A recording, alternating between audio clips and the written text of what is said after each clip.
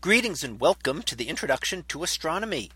One of the things that I like to do in each of my introductory astronomy classes is to begin the class with the astronomy picture of the day from the NASA website, that is apod.nasa.gov/apod.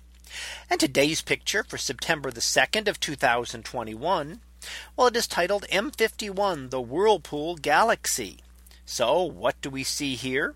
Well, this is an example of a grand spiral galaxy with spiral arms stretching out from the center.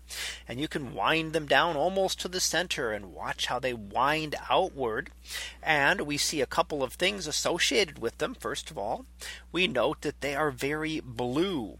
So the coloring of the spiral arms is because of the stars that make up those spiral arms.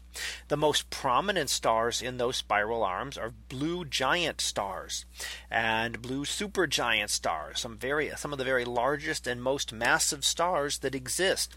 And since they give off most of the light, they dominate the color of the spiral arms. You'll note that the core is a different color. The very central core of the galaxy is much redder, being dominated more by red giant stars and having fewer of the blue stars. Now those blue stars tell us that stars had to have formed recently, because those most massive blue stars may only live a few tens of millions of years, meaning after, say, 50 to 60 to 100 million years, they're gone. They have gone through their lives and disappeared. So the fact that we see so many of them here all merged together so much that we cannot even see individual stars, just the blended light of them, means that they had to have formed recently, and that this galaxy has had to have formed a lot of stars relatively recently. The other thing that you notice in the spiral arms are the pink splotches. Those are actually hydrogen regions. So when we look at a nebula here in our galaxy, we see a distinct red glow with something like the Orion Nebula. Well, this is the same thing, only on a much grander scale.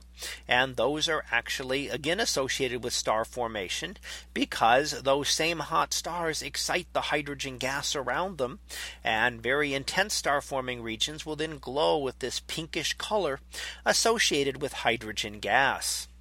Now we also notice another galaxy there up above, it's almost straight up above the Whirlpool galaxy, known as M51.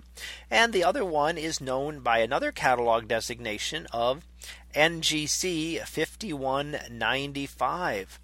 So it's actually a galaxy associated with this one. The two are about 31 million light years away, and they are interacting.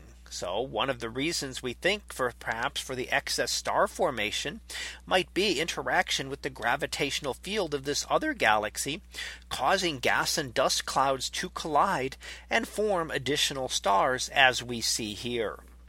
So we see actually two galaxies in the image, and even more. If you look around the image, you can actually see many more galaxies scattered around, as well as a few stars with their spiky patterns going through them, which are part of our own Milky Way.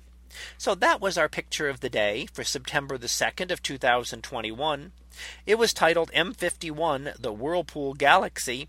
We'll be back again tomorrow for the next picture.